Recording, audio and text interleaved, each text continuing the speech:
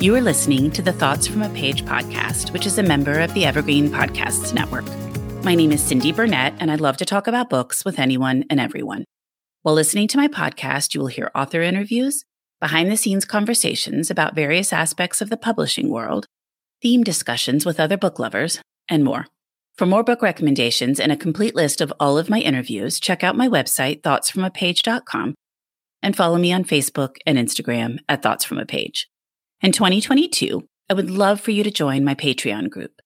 I offer at least 2 bonus episodes a month and a monthly advanced read and pre-publication author chat.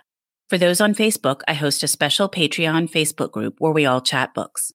Thanks so much to those who already participate, and I hope you will consider joining us.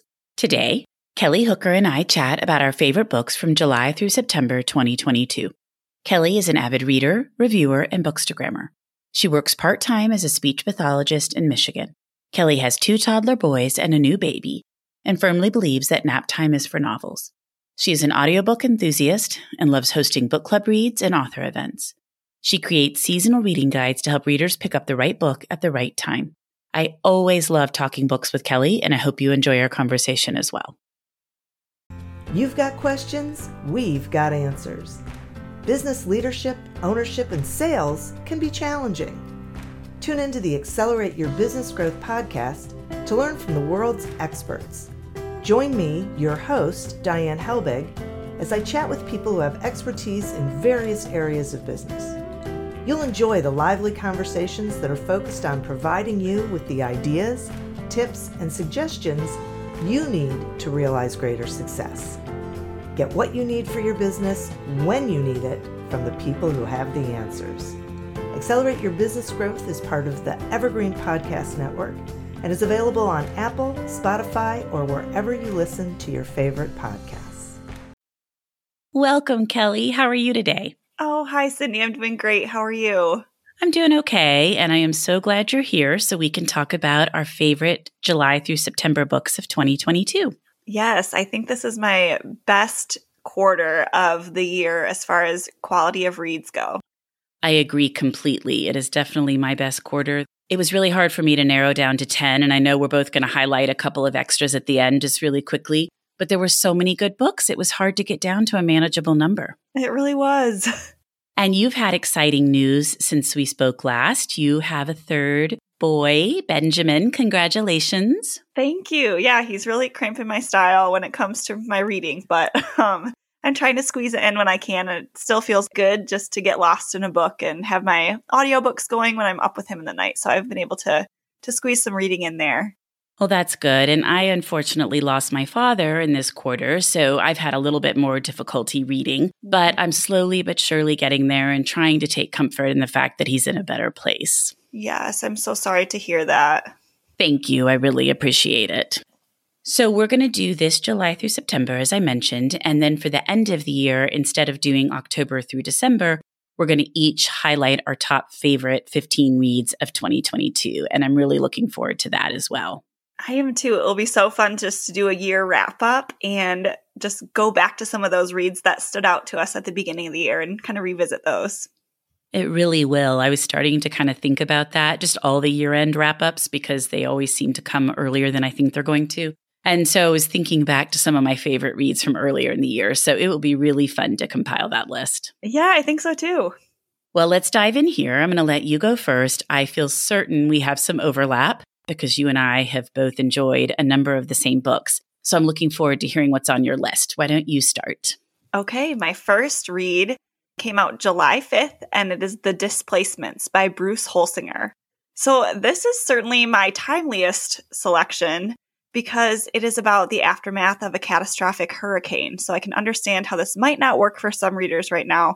This falls squarely into the subgenre cli-fi or climate fiction. I just love novels that force me to consider what I would do in a harrowing situation, and The Displacements did just that.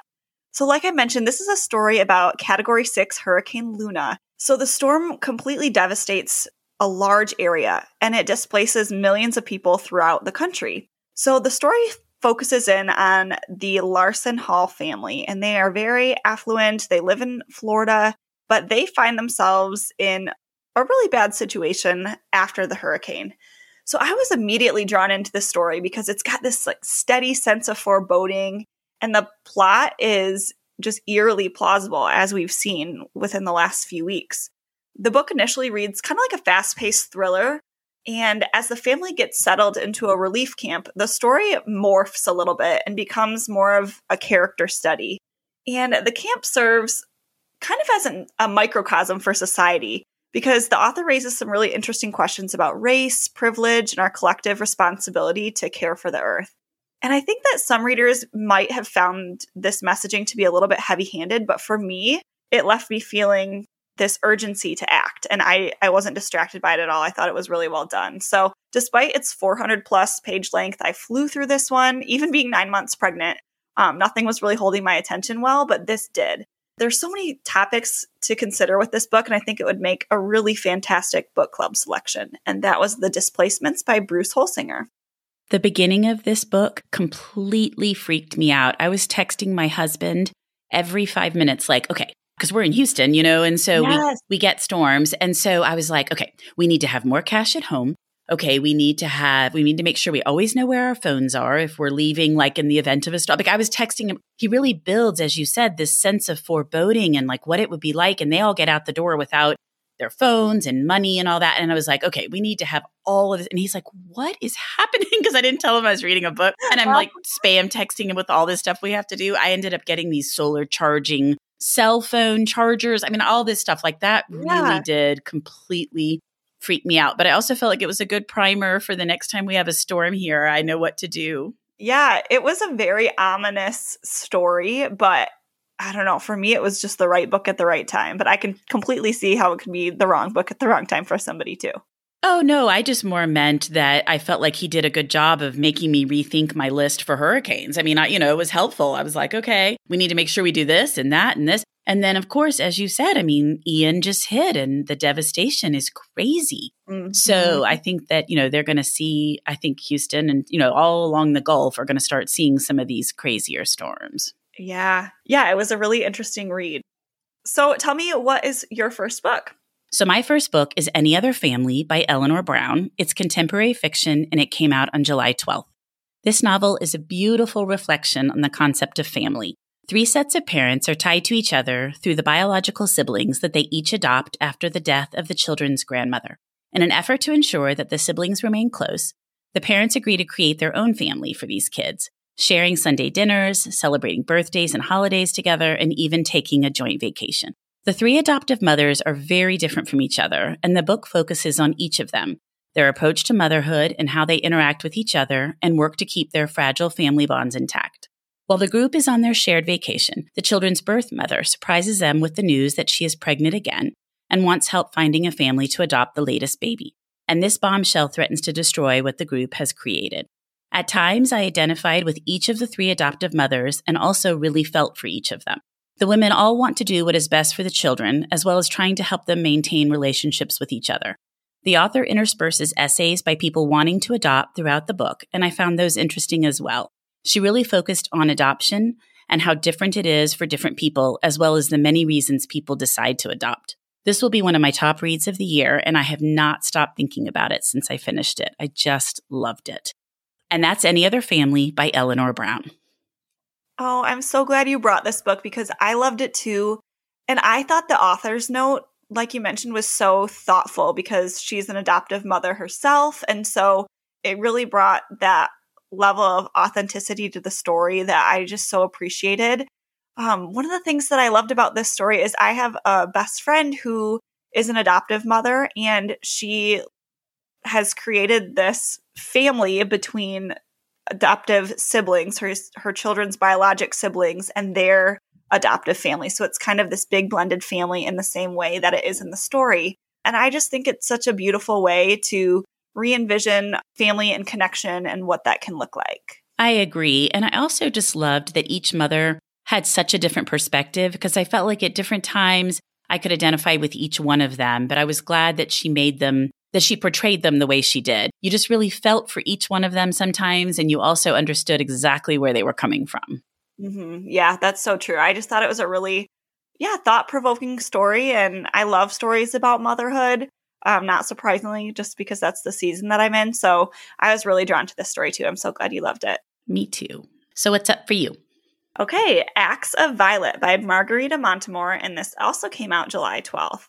This was such a pleasant, magical surprise for me. I really enjoyed the author's debut, Una Out of Order, and this was such a unique premise as well, and I think it really delivered. The story follows Violet Volk. She is a talented musician who disappears during one of her performances.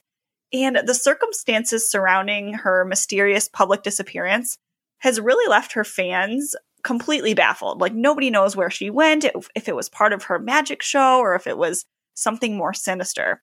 So Violet's life is really an enigma to those who followed her career, but even to her own family, they can't really grasp who the real Violet is and why she would want to disappear or what happened to her. I just thought that the premise of this story felt so fresh, and it was a bit genre bending. I haven't read anything like it, and so it's kind of hard to peg down where it falls, and I loved that.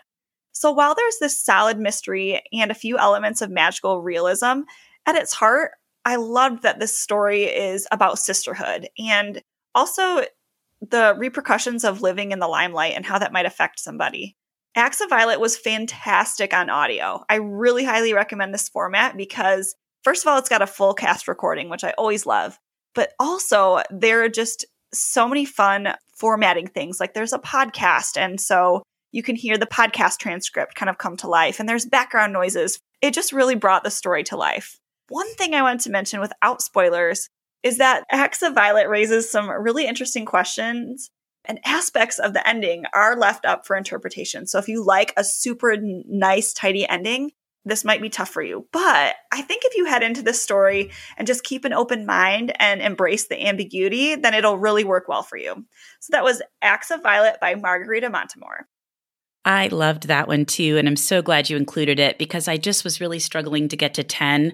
And that one was kind of in the midst of all of that, kind of right on the edge. But it was just fabulous. And I've heard such great things about the audiobook. And when I interviewed her, she was telling me how pleased she was with the audiobook because they even created music for her podcast. And the podcast is just like it actually is a podcast. And so I've got the audiobook and I still need to listen to it because it just sounds like it's fabulous. But I thought it was a great story. And I don't like ambiguous endings usually.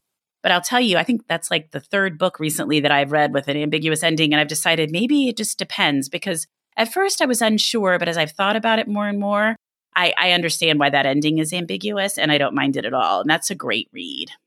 Yeah, that's where I landed too. So I'm glad that you also enjoyed it. I'm just laughing because apparently that's becoming more common because there's just several other books that I have read recently with more ambiguous endings and I haven't minded it. So I don't know if it's me or the way the ending is done. It's interesting.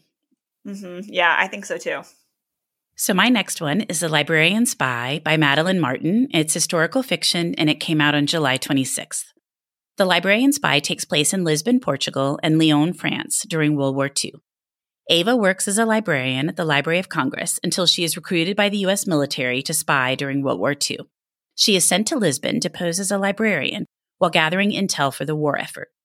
Meanwhile, Elaine is working in Lyon helping to operate a printing press run by the French resistance, but the Nazis are frantically searching to locate the press and silence the printer. As the war continues, the two women begin communicating through coded messages as they each work to help the Allies win the war. While many historical fiction books are set during World War II, few address what life was like in Portugal during that time period. Since Portugal was neutral, life there was drastically different than most of Europe, and Martin vividly depicts this in her compelling, heartbreaking, and entertaining tale. There was no rationing, and tons of Europeans fleeing the Nazis came to Portugal to try to leave for the United States. She portrays what it was like for those individuals as they got visas and then tried to get boat tickets. And if you missed your window of time, the whole thing reset. So she just does a really great job of bringing that to life. And I felt like I was on the streets of Portugal and Lyon as I was reading the book. The Lyon storyline is a little darker, but it's equally fascinating. This was a Patreon early read for my Patreon group, and the group loved it so much that I am hosting her for my literary salon in November here in Houston. I just thought it was an absolute standout of a read, and that's The Librarian Spy by Madeline Martin. Oh, that sounds so interesting, especially because of the Portugal setting and Portugal being neutral during the war. I hadn't thought about what life might be like there. So this sounds great. You know, I just always think of like Europe and World War II and all of the rationing and how there was little food in all the occupied places. So to have Portugal encountering none of that and everything is just the way it had always been, it was really interesting to kind of see what life was like there. Though there were still spies from both sides and there was a lot happening, it just didn't have some of those elements that you normally think of as Europe in World War II. Right. I love how authors are expanding on the World War II subgenre and just branching out and bringing new stories to life from different parts of the world. I think that's so fascinating. I agree. And I think it's interesting because people will say, oh, I'm so tired of World War II. I've read everything there is to read about it. And I'm like, there's no way, because so many countries were involved and the war went for so long, built up for so long, that I just think there are so many stories left untold. And I really like it when I come across one that is different. Yeah, me too. What's up for you? Okay, so speaking of different, this is Upgrade by Blake Crouch, and this also came out on July 12th. So if I mention the sci-fi genre and it's really not your thing, just try to hang with me here, because I wouldn't consider myself a sci-fi buff really by any stretch of the imagination, but I just think there's something about Blake Crouch's storytelling that's absolutely magnetic. So Upgrade asks the question, if you were given the chance to save the future of all humanity by upgrading your DNA, would you take it? The story follows Logan Ramsey in a near-future society that's been ravaged by climate change and man-made catastrophes. So Logan involuntarily finds his body and mind slowly transforming into optimal conditions. So he's got this uncharted IQ, really incredible physical abilities, but these things are coming at a cost. I'll admit that the premise does sound a bit heady, but really this is a story that explores what it means to be human. I would say that Upgrade is a bit heavier on the science than I remember the author's previous books to be, Dark Matter and Recursion, but the science aspects are really succinctly summarized and you can easily gloss them over if that isn't of interest to you. All of Crouch's books read like bingeable thrillers, and I especially love how he incorporates themes of home and family into his stories. He just raises some really interesting questions about the common good and human complacency and what our role is in protecting future generations. So once again, I just found myself completely blown away by Blake Crouch's brilliant creativity and the way that he can craft such a unique story. So this book was outside of my comfort zone, but it was one that I really enjoyed. So I'm glad that I branched out a bit. And that was Upgrade by Blake Crouch. I haven't read Upgrade, but I loved Recursion. And I would not say I'm a sci-fi fan either, but I thought Recursion was great. So I need to go back and pick up Dark Matter and then read Upgrade as well. Yes, I think all three of them, I just thought, I don't know if these are going to be for me, but they ended up being fantastic. And Dark Matter, I think I retold the whole entire book to my husband after I read it. I remember we were on a walk and I just blabbed about the whole book to him. And he's like, okay, well, I guess I don't need to read it now. Yes, exactly. I just did that recently with an ending I was debating. And so I had to tell my husband the whole thing. And he's like, well, now I can't read it because you've ruined the ending. I'm like, I'm so sorry, but I just needed to hash it out with somebody. Yeah. So what's your next read? My next read is another book that will be one of my top reads of the year, and that is Wrong Place, Wrong Time by Gillian McAllister. And it's a mystery thriller, kind of, I don't know which one it is, I guess. It's a mystery/thriller set in the UK, and it came out on August 2nd. As the book opens, Jen witnesses her 18-year-old son, Todd, murdering a complete stranger in the middle of the night right in front of their house. Devastated that her son, with whom she is close, has taken someone's life, Jen cries herself to sleep on the sofa. The following morning, she wakes up anxious to begin understanding why her son committed this horrific crime, but instead finds herself not on the morning after the crime, but the morning before it happened. Each night she goes to sleep, she wakes up further back in time. Jen begins to realize that each day she lands on is teaching her something about the events that led up to her son's actions, as she continues to search for why this all occurred, and more importantly, search for how to stop it from happening. Wrong Place, Wrong Time is an intelligent and compulsive read that kept me turning the pages through all sorts of twists and turns, and is the best thriller that I have read in a long time. I have recommended this book to so many people and have had great feedback on it. It made me really reflect on the various stages of my life, as well as that of my children, and also perspective. Once Jen had more knowledge of certain events, she saw things in a totally different way or noticed aspects of things that she hadn't noticed before. And I found that so fascinating and so compelling. So that is Wrong Place, Wrong Time by Gillian McAllister. This was up next for me as well, and it was a 5-star read. I felt the same way. It was a thriller, but had so much heart to it, which is my favorite combination. It's the best thriller I've read in a long time, and I dare I say even ever, because I've been trying to think of something that I liked more, and I can't off the top of my head. So I highly recommend this one too. I loved the backwards storytelling. I thought it might get confusing, but it was really easy to follow, and I thought it was masterful, really, how all of the pieces fell together. And like you were saying, I think the book really made me consider, what's important as a mom, and just having, 3 little boys that are 4 and under. I feel like sometimes I just get caught up in the weeds and I'm just in the thick of it in the day to day. And so seeing this bird's eye view of a mom of an older son who watches her son, and goes back to when he was at different stages of his life and their relationship, it just made me consider how I want to be raising my boys and just kind of what the end game is. So I loved that about this story. And to have faith that what you're doing with raising them is going to result in good kids, because, Yes. She kind of struggles with that. She's like, we have this close relationship. He's a really good kid. What have I done wrong?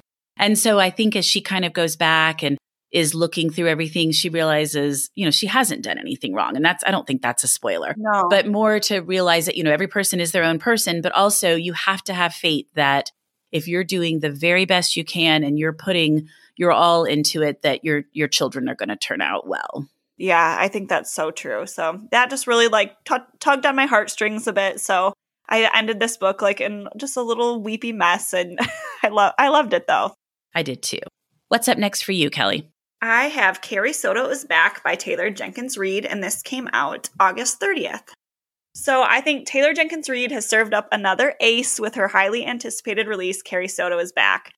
I really enjoyed all of her most recent books, but I guess I wouldn't consider myself fanatical in the way that some other readers do. But this was a 5-star read for me, and maybe my favorite of hers, although Daisy Jones is really hard to beat on audio. So the story is about Carrie Soto, and after dominating the women's tennis scene from the late 70s to the early 90s, she steps away from the game to go out on top.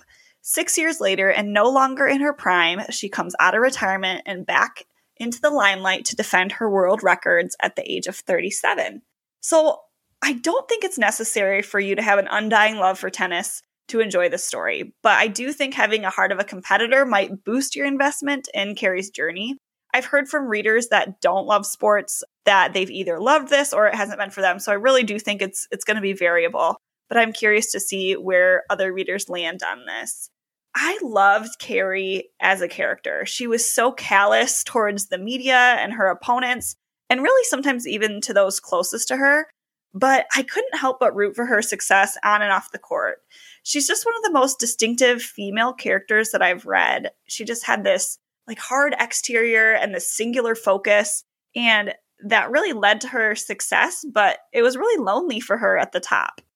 I loved her character arc in general, and how she progressed and grew as a character and opened herself to new experiences, even after she felt like she had it all. So the story really shines in its portrayal of this tender father-daughter relationship, and I just don't see that a lot in books often. And like my own father, Carrie's dad, who was also her coach, played a really big role in her success. And it just reminded me of my dad and his unfailing dedication and love, with me in sports growing up. And so that was a fun aspect of the book for me. And that was a 5-star read. That was Carrie Soto is Back by Taylor Jenkins Reid. I'm so glad you included this one because it was in my top 10 as well. So I'll just chime in now about the things that I liked about it. Yeah. I'm not a diehard fan. Some of her books I love, some I like. It just really depends.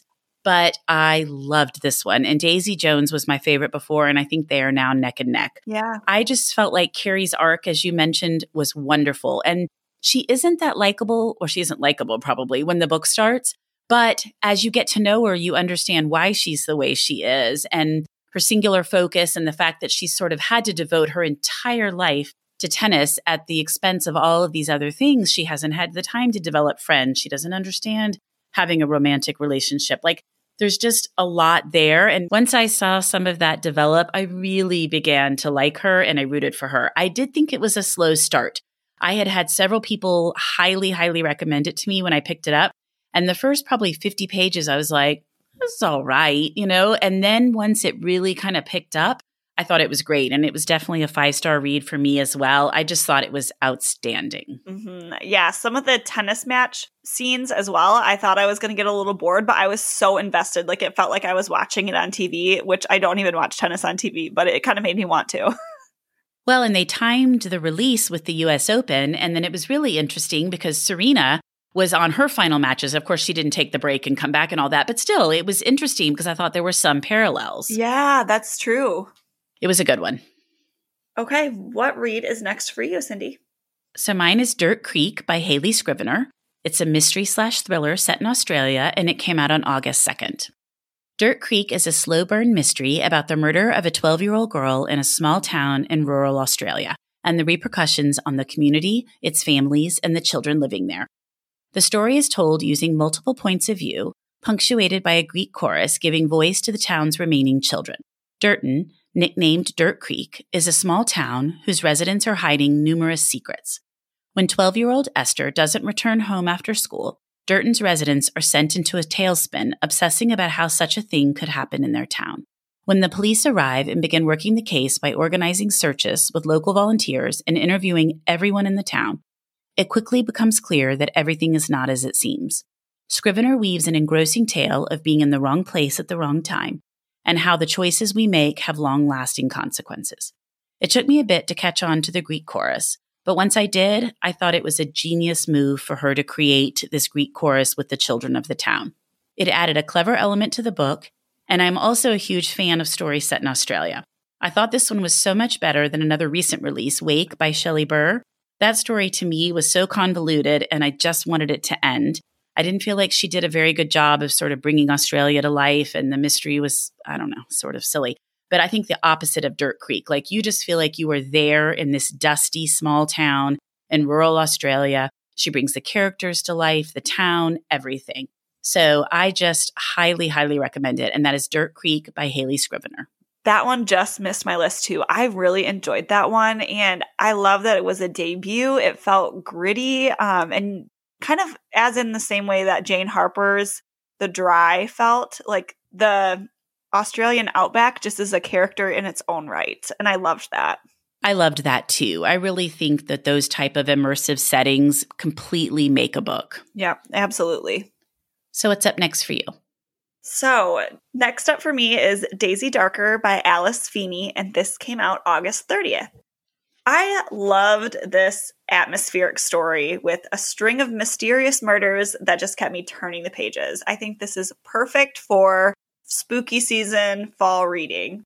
The story is told in this hour-by-hour fashion as we meet the Darker family at their seaside island retreat on Halloween night. So in true locked room mystery fashion, high tide has come in and then they're all trapped inside. Slowly, members of the Darker family are murdered in meticulous ways, and each family member has their own secrets that are slowly revealed in flashbacks told through family home videos from the 1980s, which I thought was so interesting. I love a good locked room mystery, and this story was no exception. It was really reminiscent of Agatha Christie's infamous novel, And Then There Were None, but Daisy Darker felt really fresh in its twists and turns. And Alice Feeney mentioned that she spent 5 years writing this homage to Agatha Christie, and the time that she put into this story is really evident. I would also highly recommend the audiobook. It's narrated by Stephanie Racine, and she has narrated Feeney's previous books. Her English accent and intonation was precisely what the story needed. I thought it added so much to it.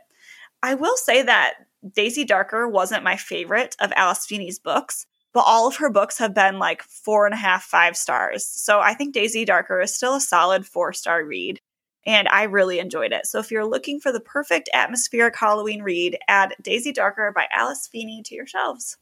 I have not read that one, but you're making me want to listen to it. Yeah, I think it was a quick read. And again, the narration just adds this spooky factor to it. So it was a fun one. So my next one is Killers of a Certain Age by Deanna Rayburn. It's a mystery and it came out September 6th. This delightful and thought-provoking mystery stars 4 women, Billy, Mary Alice, Helen, and Natalie, who have been employed by the museum, an elite network of assassins, for 4 decades. When the museum sends them on a fabulous vacation to celebrate their retirement, the women quickly determine that their trip is a ruse because they are being targeted by someone within the museum due to the work that they have done for the organization over the years.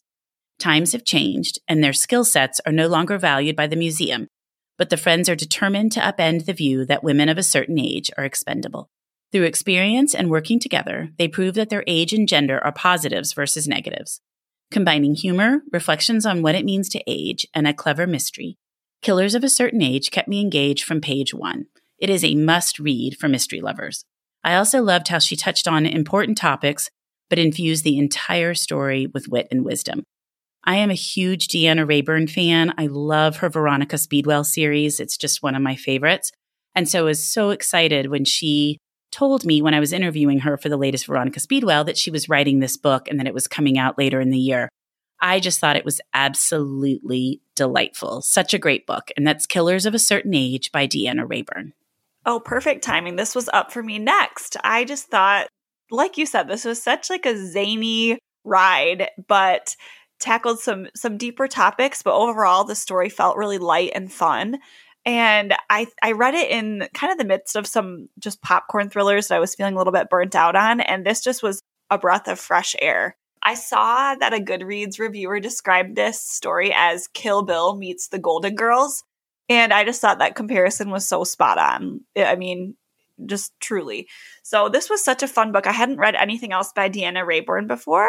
So I'm excited to hear that you liked one of her series because I'll definitely be checking her out again. I love the Veronica Speedwell series. It's set in Victorian England, and it is just, again, filled with humor, but also really clever mysteries. And it's just really well done. She's so much fun. And around the time she was telling me about this book, that meme that showed the Golden Girls compared to Carrie Bradshaw and her friends when the reboot was coming back of Sex and the City, and how they were really the same age, but how different society, in the 80s, the Golden Girls, and today, Carrie Bradshaw and all her friends. And I thought that was so fascinating because, people had that idea of the Golden Girls being so old, but they're like in their 50s and, and so it's just kind of crazy to think about now. So she said, I just wanted to upend that stereotype. And I thought she did a great job doing that. Yeah, I think so too. It was awesome. So what's up next for you? Next for me is How Not to Drown in a Glass of Water by Angie Cruz. And this came out September 13th. I loved everything about the story. This was a 5-star read for me and one that I want to shout from the rooftops. It was such a true delight. And the audio experience was really, I think, maybe one of the best that I've had. The story follows Cara Romero, and she's an immigrant from the Dominican Republic, and she finds herself looking for work when her job at a New York City factory that she's held for decades is eliminated due to the recession. So she's middle-aged, and she's just trying to reinvent herself and start over. The structure of the story is so unique. It's set up over the course of 12 counseling sessions as Cara meets with a job counselor. And Cara treats this counselor like she is, in actual mental health counseling. Like she divulges everything to her and has really poor boundaries, but is so charming through these sessions. So Angie Cruz is the author, and she wrote Dominicana, which I have not yet read, but I plan to. But she gave Cara such a distinctive voice. She's got this great personality and a tender heart for her estranged son and a deep loyalty to the people that she loves. And she's just this character that is going to live rent-free in my mind. Every time I think of her, I still smile.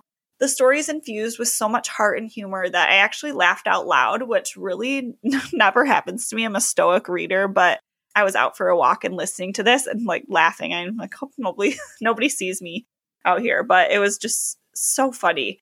I think the audiobook is really the way to go, almost to the point where if you just read it on the pages, you're missing out. I feel sad for you a little bit because it's just so good. Cara's accent and her zany antics really shine through the narration. The audio is also completely immersive because it gives various background sound effects that really enhance the story. So, when she's walking into her counselor's office, you hear footsteps. And when she's filling out some of these job application forms, you hear typing sounds. And then every time she goes into her counselor's office and takes a glass of water, you hear the water and her swallowing. So it's just like, it sounds like it would be distracting, but it made it so fun. So after finishing the story, like I said, I immediately added Cruz's Dominicana to my TBR. So while this story was laugh out loud funny at times, there are some heavier themes. It tackles domestic abuse, and there is really some heartache with Kara's relationship with her estranged son. But I think that if you're looking for a story that really captures found family and the importance of living in community and just making a home with the people around you, I think that you're really going to want to pick up How Not to Drown in a Glass of Water by Angie Cruz. This was on my list as well. I absolutely love this book. It will be in my top reads of the year. I just thought it was such a great story. And I actually read it.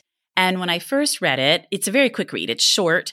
And I was thinking, this will be really difficult on audio because there's forms at the beginning of each counseling session. But then I've asked you and several other people, and they say the forms are done really well in the audio. So I hustled as soon as everybody kept raving about the audio to download it. So I have it, and I'm going to listen to it because it isn't long. And I'd love to kind of have the added benefit of all the things you were describing in the audio. But I thought it was a great read as well. And I also laughed out loud. Kara is now one of my new favorite fictional characters. She is flawed, but she is so darn hilarious. And she really experienced a lot of growth in the book. I mean, her character arc was very well done. Yeah. And the other thing I loved was the setting because it's set in Washington Heights in New York City. I'm a huge fan of Lin-Manuel Miranda's first musical, In the Heights, which is also set in Washington Heights. So when I interviewed Angie Cruz, I told her the whole time I was reading the book, I was singing all these songs from the musical. And she's like, now they're all going to be stuck in my head because some of them are kind of definite like earworm songs, She's like, now I'm never going to be able to get them out. But I love that part of New York City. And I thought it was really fun to see the way she brought that to life and the gentrification and how that's changing the neighborhood and the community, as you talked about. Everybody lives close to each other, but that's kind of getting upended when the rents are going up. And I just thought it was so well done. And as you said, like she plops down and before the counselor can even ask her a single question, she just launches in to whatever's happened to her lately. Like it is 12 therapy sessions for Kara. Yeah. I can't think of a read alike for this book. Like it's just so unique and so delightful. And I think Kara, she just makes a home in your heart. Like you can't help but love her. So I hope that this book just gets into the hands or the ears of so many readers because like you said, it'll be a top read for me of the year. Yeah, absolutely. And I can't wait to listen to it. Can't wait to hear what you think about it. So my next one is Marple, 12 New Mysteries, which is a mystery short story collection that came out on September 13th. Story collections by a group of authors on a shared topic are either fabulous or completely unexceptional for me. Marple, 12 New Mysteries definitely falls in the former camp, mainly because of the all-star lineup of the 12 authors who contributed Miss Marple tales. Naomi Alderman, Leigh Bardugo, Alyssa Cole, Lucy Foley, Ellie Griffiths, Natalie Haynes, Jean Kwok, Karen M. McManus, Dreirdis A. Mitchell, Kate Moss, and Ruth Ware. Each author creates their own take on Miss Marple, and the settings, additional characters, and actual mysteries solved by Miss Marple vary widely, which makes the collection very engaging to read. The authors clearly did their research on Miss Marple and the cases she solved, and it was so interesting to see the many different directions that they went with that knowledge. The definite standouts for me were the stories by Ruth Ware, Jean Kwok, and Ellie Griffiths. A couple of the mysteries fell a little flat for me, but I think that's always the case in collections like these. Overall, it is a highly engaging and creative book, particularly for those who love mysteries and Agatha Christie. And that's Marple, 12 New Mysteries by various authors. I have this one on audio, and I started the first mystery and got distracted by a new release and haven't gone back to it yet. But I actually haven't read any of the original Marple stories. So I think I want to read one first and then go back just to kind of get a feel for the original before I see some of these fresh takes. But I love the variety of contributing authors, and I'm curious to see how this plays out. Well, I was talking with the publicist about it because truly when you see these collections normally, there'll be 2 or 3 authors that are big standouts, and then some people you've never heard of, and then, some kind of people in the middle. But this is truly like 12 amazing authors.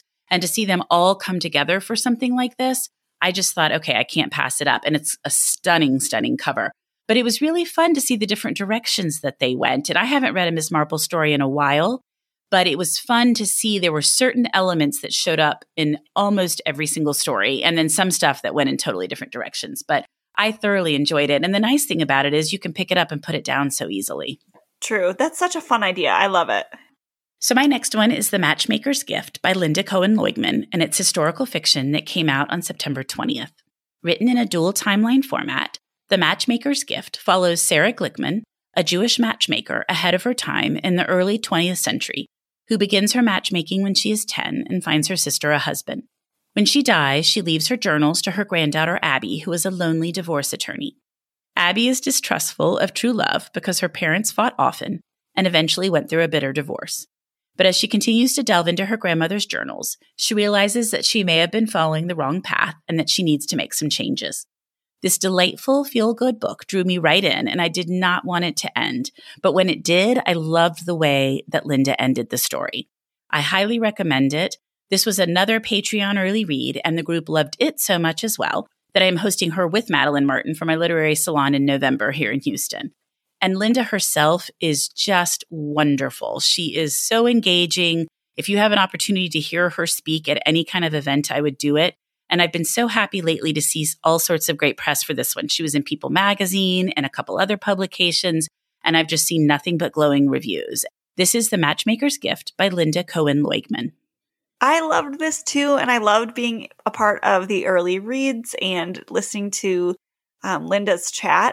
I loved this book because it was sweet, but it wasn't overly sweet. And for me, sometimes I just really want these like emotional gut punch reads, but I do need some lighter reads in the mix of things to just kind of keep a good reading balance, but I'm not really drawn to like rom-coms. So this was this perfect sweet spot for me of really a heartwarming story, but really had some substance to it. And I learned a lot too. I didn't realize that there was a Jewish tradition of matchmaking. And I thought that historical aspect and how she drew from this newspaper article, from years ago was so interesting.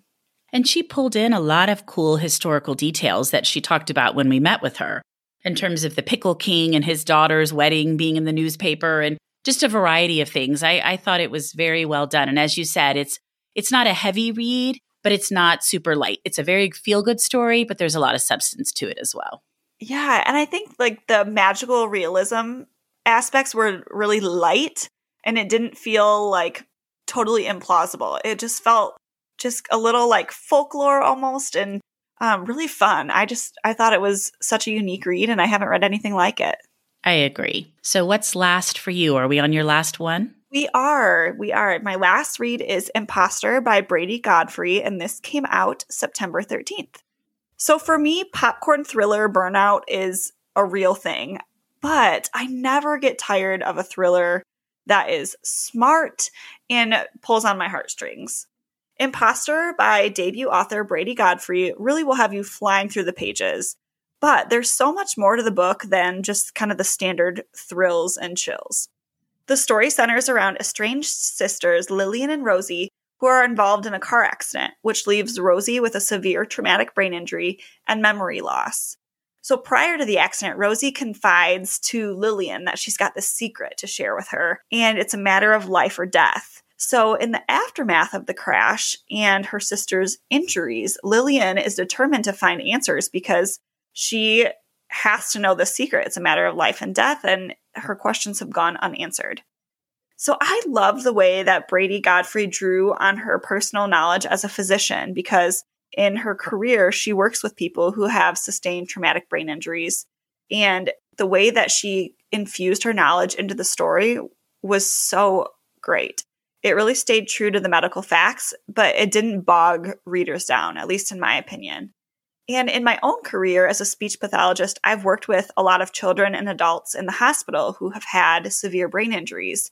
And so I thought that Brady did a really fantastic job portraying the ways that a head injury can impact the patient as well as the entire family unit. This was a departure from Godfrey's previous novel, The Beach Trap, and she co-wrote that under the pen name Allie Brady with her best friend. And so this new venture into the mystery thriller genre truly showcases how versatile she is as a writer. She can write this beach read, but then also this mystery thriller that is really smart. So I think if you enjoy a clever mystery with themes of sisterhood and loyalty, you won't want to miss Imposter by Brady Godfrey. I have not read that one, but I have seen so many good reviews that I need to track down a copy and get it read because it sounds fabulous. And I loved The Beach Trap by Allie Brady. I realize they are vastly different, but I just thought it was so good. And I'm not usually a rom-com reader, and I thought it was so much fun. But I think it's because there's more to it than it being a rom-com. But I just loved it. I thought it was the perfect beach read this summer, and so I need to get Imposter. Yeah, I think in both books, the thread that ties them together is the sisterhood bond and how she explores like really complicated family dynamics and sisterhood. And so I can see kind of the similarities there. Makes sense. Well, what is your last read? So my last read is Jacqueline in Paris by Anne Ma, and it's historical fiction that came out on September 27th. 20-year-old Jacqueline Bouvier spent her junior year abroad in post-war 1949-1950 Paris. And in Jacqueline in Paris, Ma brings to life Bouvier's time there and its impact on the rest of her life. Thrilled to be away from the societal pressure of New York and her mother's prying eyes, Jacqueline falls in love with Paris's social scene, the cafes, theater, and art, while also slowly realizing that the city is struggling with the aftermath of World War II. Spies abound while communism is taking a foothold in French politics, and no one is who they seem. Ma charts the beginning of Bouvier's long love affair with Paris, as well as bringing the City of Lights to life post-World War II. This beautifully written story transported me to a Paris with which I was very unfamiliar and focused on a lesser-known time in Jackie Kennedy Onassis's life that is often glossed over. This book will appeal to those who love Paris and those who love historical fiction. Also, anyone who wants to learn a little bit more about Jackie Kennedy Onassis's life. She's a favorite of mine, so I always gravitate toward anything that takes place with her in it, fictional or otherwise. And I also love Paris, so this is really the perfect combination. Anne Ma is sick and is unable to promote her book at all, but so many authors have rallied together to make sure that the book is getting talked about. So hopefully it will find its way out to everybody, and hopefully Anne will get better. Oh, I didn't realize that she was sick. That's too bad. I have this book, but I have not read it yet, and the cover is beautiful. But I'm so excited to pick it up, and especially after it has your stamp of approval. It was really, really good. And I just found that whole time period in Paris to be fascinating. People trying to recover from the war, all this jockeying for which way everything's going to go politics-wise and society and just all of it. It's very, very well done. Oh, good. I'm so glad you loved it. It does sound right up your alley, that perfect combination. Yes. Yeah. I had two other books that I was just going to quickly highlight without going into great detail that were like just narrowly didn't make the list. And the first is All Good People Here, which is co-written by Ashley Flowers and Alex Keister. And I thought it was so much fun. And it was another thriller, but very, very well done. Quick read, clever, a ton of fun. And I think you've read it as well. Yeah, I agree. It barely missed my top 10. It could have easily been included and swapped out. So highly recommend. And then the other is Die Around Sundown, which was a historical mystery that came out in August. And it's by Mark Pryor. I'm a huge fan of his. And he has another series that's set in present-day Paris. But this is a start of a new series starring Henri Lefort, and it takes place in World War II. And it had so many twists and turns. Every time I thought I knew what was going on, the whole story just kind of did this 180, and I was like, whoa. So I just thought it was very cool. He, again, brings Paris to life. You can see a theme here. And during World War I and World War II. And my husband read it as well and equally enjoyed it. How fun. I haven't even heard of that one, but I love that you and your husband did a buddy read together. Yeah, it was really fun. That's great. The book that I wanted to quick mention is The Bodyguard by Catherine Center, and this came out in July. And I'm not usually a big romance reader, but this one was so well done. It was quick, it was light. I loved that it was a fake dating trope. This trope didn't feel overdone to me because I've never read a book that had a fake dating trope. So I'm like, okay, this is new. This is brand new. Everybody else is like, okay, I've read a million fake dating tropes. Nobody has ever done the fake dating trope before. Yes. So novel. Catherine is a genius. Yeah. So I just thought it was just a little delight to read. And it was a closed door romance and wasn't too spicy. And so I always appreciate that in my reading. And so if you're looking just for a sweet romance, The Bodyguard by Catherine Center is a good one to pick up. And I'm also excited because I haven't read any of her backlist. And I know that she's got some really good books that sound like I would really enjoy them. So I'm excited to pick up some of her backlist soon. She does. And several of them have been made or are being made into movies. So that's kind of fun as well. Yeah, I love that. Well, Kelly, as always, this was delightful, and it's so fun to see where we match up and where we don't, and I've added some books to my list, and this was just so great. So thank you, as always, for joining me on the Thoughts from a Page podcast. Thank you for having me. I'm always so grateful for the opportunity to come and chat with you about books. I love it. Coming up on 5 Minute News, I'm Anthony Davis. You might think it's partisan because maybe it's critical of one side or the other, but it's not. It's just the truth. And I think that's also something that's kind of unusual for Americans listening to the radio or to podcasts, because the news landscape in the States has been so partisan for so many decades. So 5 Minute News is verified, truthful, independent, unbiased, and essential world news daily. Thank you so much for tuning in today. I really appreciate your taking the time to listen to my podcast. I want to quickly share about this wonderful company I am now partnering with. I am always looking for entities that promote and highlight books, and recently came across Book Clubs, a company who provides all sorts of resources for established and new book clubs, as well as individual readers. My own personal book club recently signed up on Book Clubs, and the group has been impressed with all of the great tools the site and app provide. The Book Club's website is linked in my show notes, and I hope you will check them out soon. Also, if you like my show, I would be so grateful if you would tell everyone you know about it and rate it on whichever platform you listen on.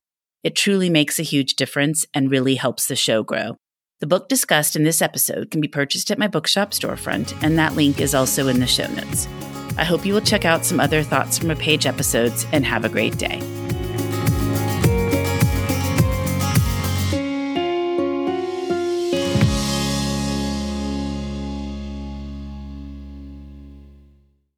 I'm Allison Holland, host of the Kennedy Dynasty podcast. Equipped with a microphone and a long-term fascination of the Kennedy family, I am joined by an incredible cast of experts, friends, and guests to take you on a fun, relaxed, yet informative journey through history and pop culture. From book references to fashion to philanthropy to our modern expectations of the presidency itself, you'll see that there is so much more to Kennedy than just JFK or conspiracy theories. Join me for the Kennedy Dynasty podcast.